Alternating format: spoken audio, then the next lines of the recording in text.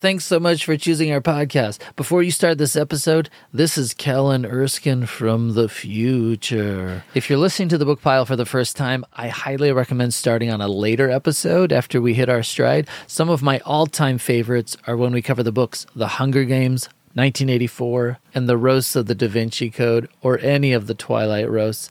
If you're here because you already like the podcast and want to binge from the beginning, then thanks again. New episodes every Monday. Hey everyone, want to learn about creativity from one of the most successful creators of our day? Today's book is On Writing by Stephen King. I'm Kellen Erskine. I'm a comedian, a husband, a father, but most importantly, a comedian.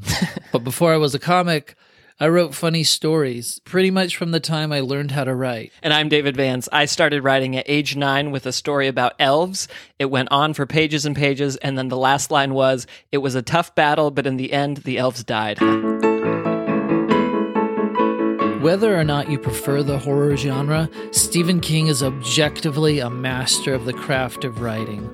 Just like how I don't like country music, but I can still admit that Brad Paisley is a great guitarist. King has wonderful advice for writers and creators of any skill level, and it's all in this book, which is part autobiography, part handbook. And this is the Book Pile. What I'm trying to say is that Stephen King is the Brad Paisley of literature. All right, and without further ado, here are 4 lessons that we took from On Writing. All right, lesson 1, read a lot. So he starts out by saying, if you want to be a writer, it's really important to read a lot for a couple reasons. The first is that when you read bad writing, you think, okay, I could do better than that. It's this like great confidence booster that pushes you into the arena. The second reason he says is you also want to read things that are so good that you think, I'll never be able to do that. He says you need to be flattened by good writing. So I love this quote. You cannot hope to sweep someone else away by the force of your writing until it has been done to you. Jordan Peele was doing an interview once where he talked about seeing Second City shows when he was younger, and he says, it's so important to see the best. That's how you know how good it can be. That's why I encourage aspiring comedians to watch me. Yeah. I did a show one time with a young comic. It was one of the first times that I'd ever headlined, and so I was looking forward to this opportunity to be like the big guy on stage. But it ended up being one of the worst shows I've ever done. Definitely the worst casino gig I've ever done. I was at some casinos have like a room set aside for entertainment, but other ones don't. Other ones just sort of have an area roped off in a corner of the casino that's usually reserved for like dancing. So they just had a few sort of scattered tables in front of this very tall stage, like 9-10 feet high, because it's meant for a DJ to be up there. And all this ambient noise is coming in from the casino. Every individual slot machine has its own theme song, but then when all of them are put together, it's just this sort of like, I describe it as if brown were a sound, just because everything was coming at once. And there are maybe a dozen people sitting at all these different seats that are too far away from me in the first place. I'm having a hard time hearing myself. I don't know how much of it that they're hearing. And by the way, like this is a free show, and the only people who are coming to a free comedy show in a casino are people who have lost everything. So a great crowd. Yeah. I think instead, a comedian in a casino, their job should be to heckle people who've just lost their retirement. Like you hang out by the craps table and just look for the saddest middle-aged man and then roast him. What are you trying to win? Another oxygen tank? So nobody's laughing, and even if they are, I can't hear them because of all this other sound. So I'm just speaking into a void. And halfway through my set, one of these guys looks like an even fatter Santa. He lifts both hands into the air and he yells something. And I said, what? Like, I've never asked a heckler. To clarify. Please be more specific in your constructive. So then he screams out, I'm just waiting for something funny. And I was like, me too. I was contracted to 60 minutes. I had the stopwatch on my phone going on the stool. It's the only time I've ever, once it hit 60 minutes, I stopped mid-joke and said, thank you, good night. Mic in the stand.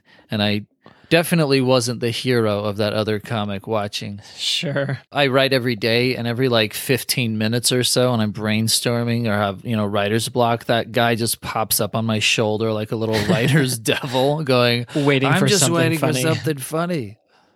I love the idea that Santa was maybe there because he'd gotten in deep with bad people and he was trying to win back his sleigh. He lost all his reindeer. I could just see a moment in their kitchen where he's yelling at Mrs. Claus, I can make this right. None of the elves are willing to tell him he has a problem. Coming back to that idea that reading a lot shows you what is possible in your field. If you're not a writer, just a broad creative lesson is experience a lot in the medium in which you are creating. Maybe that's architecture if you're an architect, or film or TV if you work in film or TV, or whatever your creative endeavor is. There's this quote I love from Khaled Hosseini, this one again about writing, but it applies everywhere. He says, "You've heard of chain smokers. Writers need to be chain readers," which I would point out that a lot of writers are both. All right, lesson 2. If you think you're a failure, don't necessarily believe it. Necessarily. So the story of Stephen writing Carrie is fascinating. So at the time, he's living paycheck to paycheck, working at a laundry. And in fact, one day in a load of clothes, he found an entire set of human teeth, which I don't want to be sacrilegious, but you know how when Jesus got baptized, like a dove came down and that's how everyone knew he was the one? I think the God of horror sent Stephen some teeth. Like, you are the chosen one. When I consider complaining about my job, like what a bad day is for me. Him finding a full set of teeth. One time I noticed in my neighborhood a dump truck drove by, and I noticed that on the back of every dump truck, like community trash removal truck, they've got a fire extinguisher strapped to this side.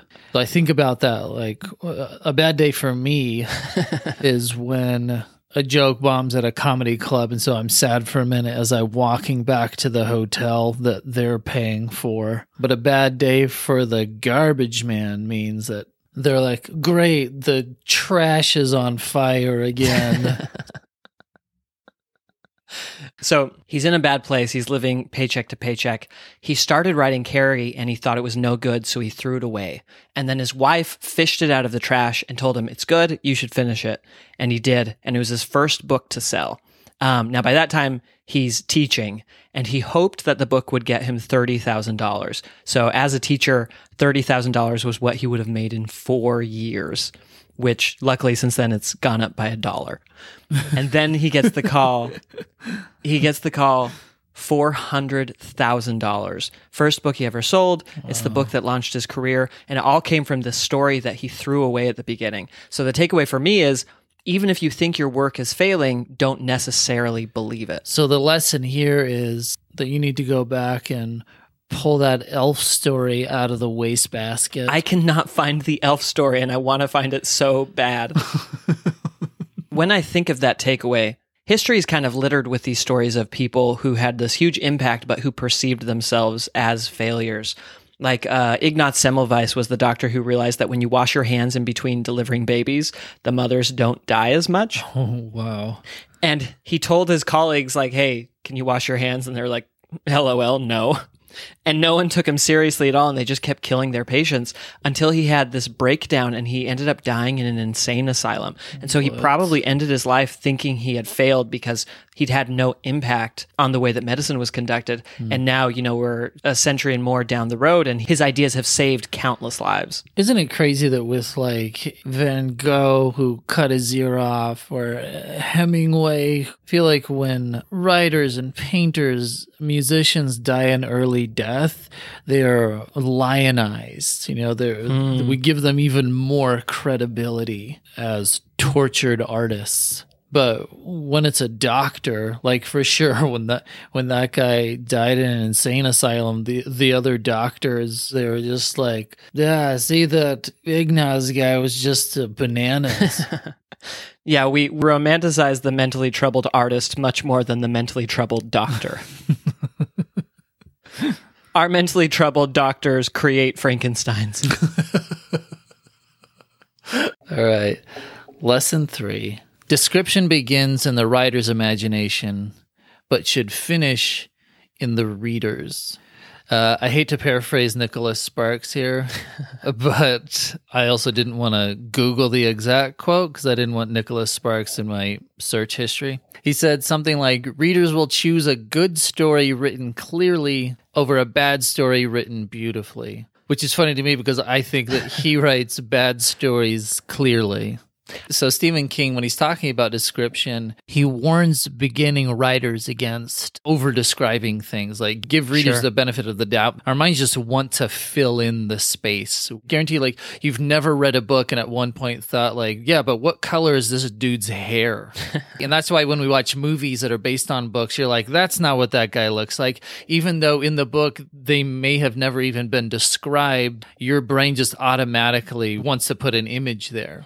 Stephen King's advice is whether you're describing a small room or a massive landscape, 2 to 3 details at the most is all you need.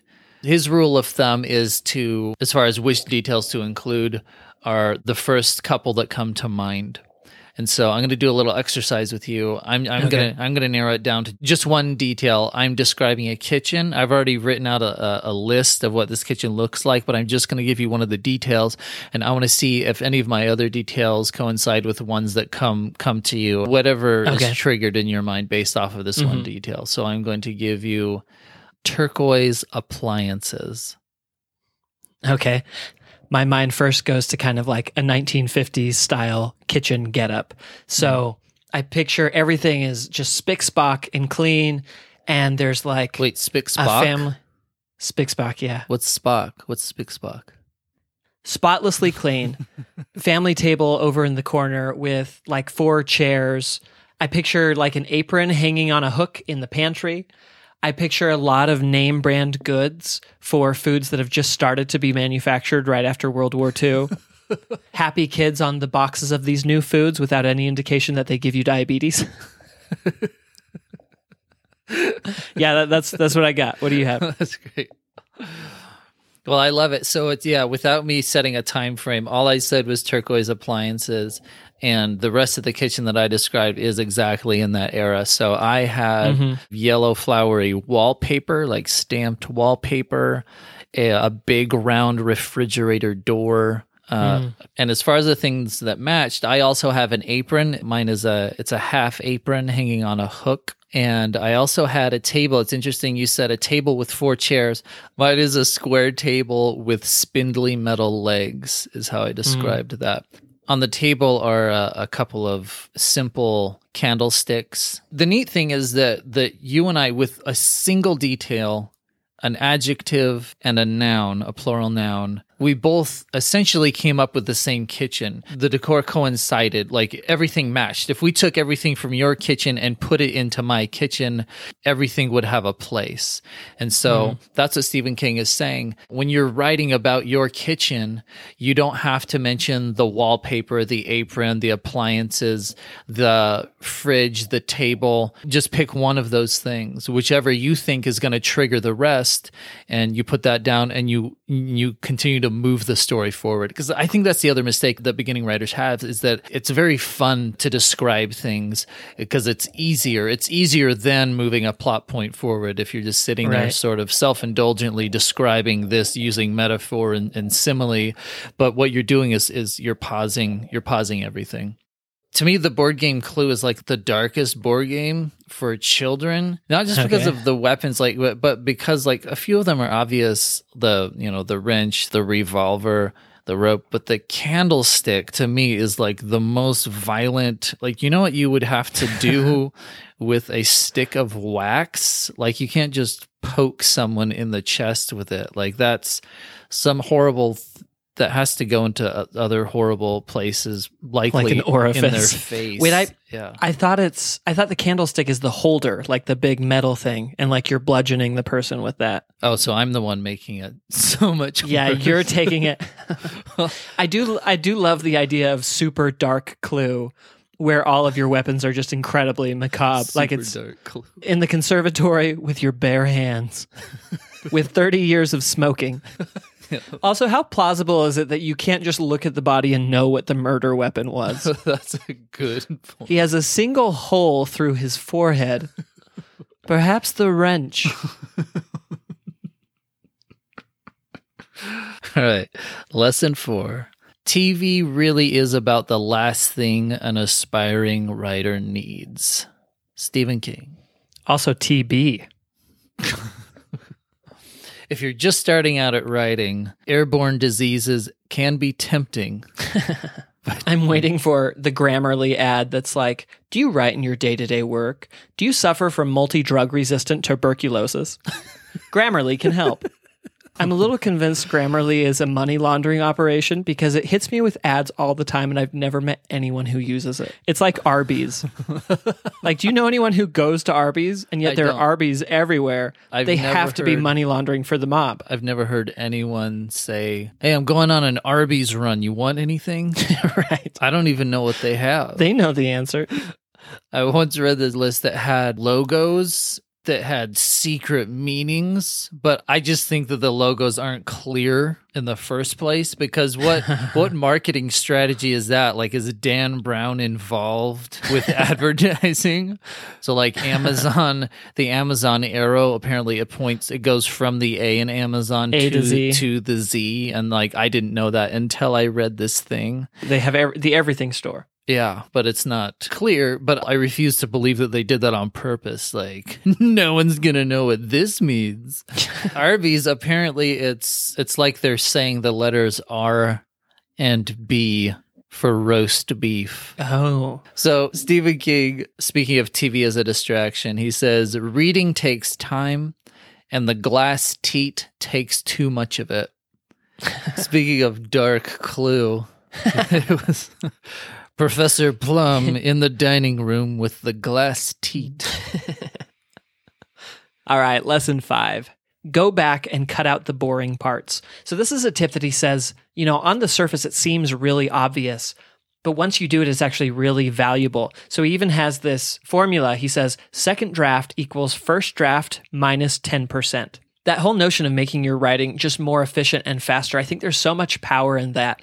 There's this quote from Hemingway where he says, if you're writing about something that you know well, and if you're writing truly, you can cut things that you know, and the reader will still feel those things as strongly as if you had said them. And he says, the dignity of movement of an iceberg is due to only 1/8 of it being above water.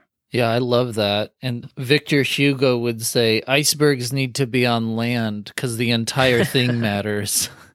Like 17 pages of Les Miserables that just describe the Parisian sewer system. I remember there's like 3 or 4 chapters that just talk about one of Napoleon's battles. Napoleon is not a character in Les Miserables. Apparently, the quote unabridged version of Les Miserables is actually the abridged version. He just went back and added all this extra historical stuff that had no bearing on the plot, like the Napoleon chapters. Oh, wow. I think he wanted us to experience in real time 19 years in prison. All right, just to recap. Number 1, if you think you're a failure, don't necessarily believe it. Number 2, description should start in the writer's mind and end in the reader's. Number 3, read a lot. Number 4, TV is the last thing an aspiring writer needs. Number 5, go back and cut out the boring parts. And if you want to learn more writing tips from Stephen King, check out On Writing by Stephen King. Well said, Dave. That was Spick Spock.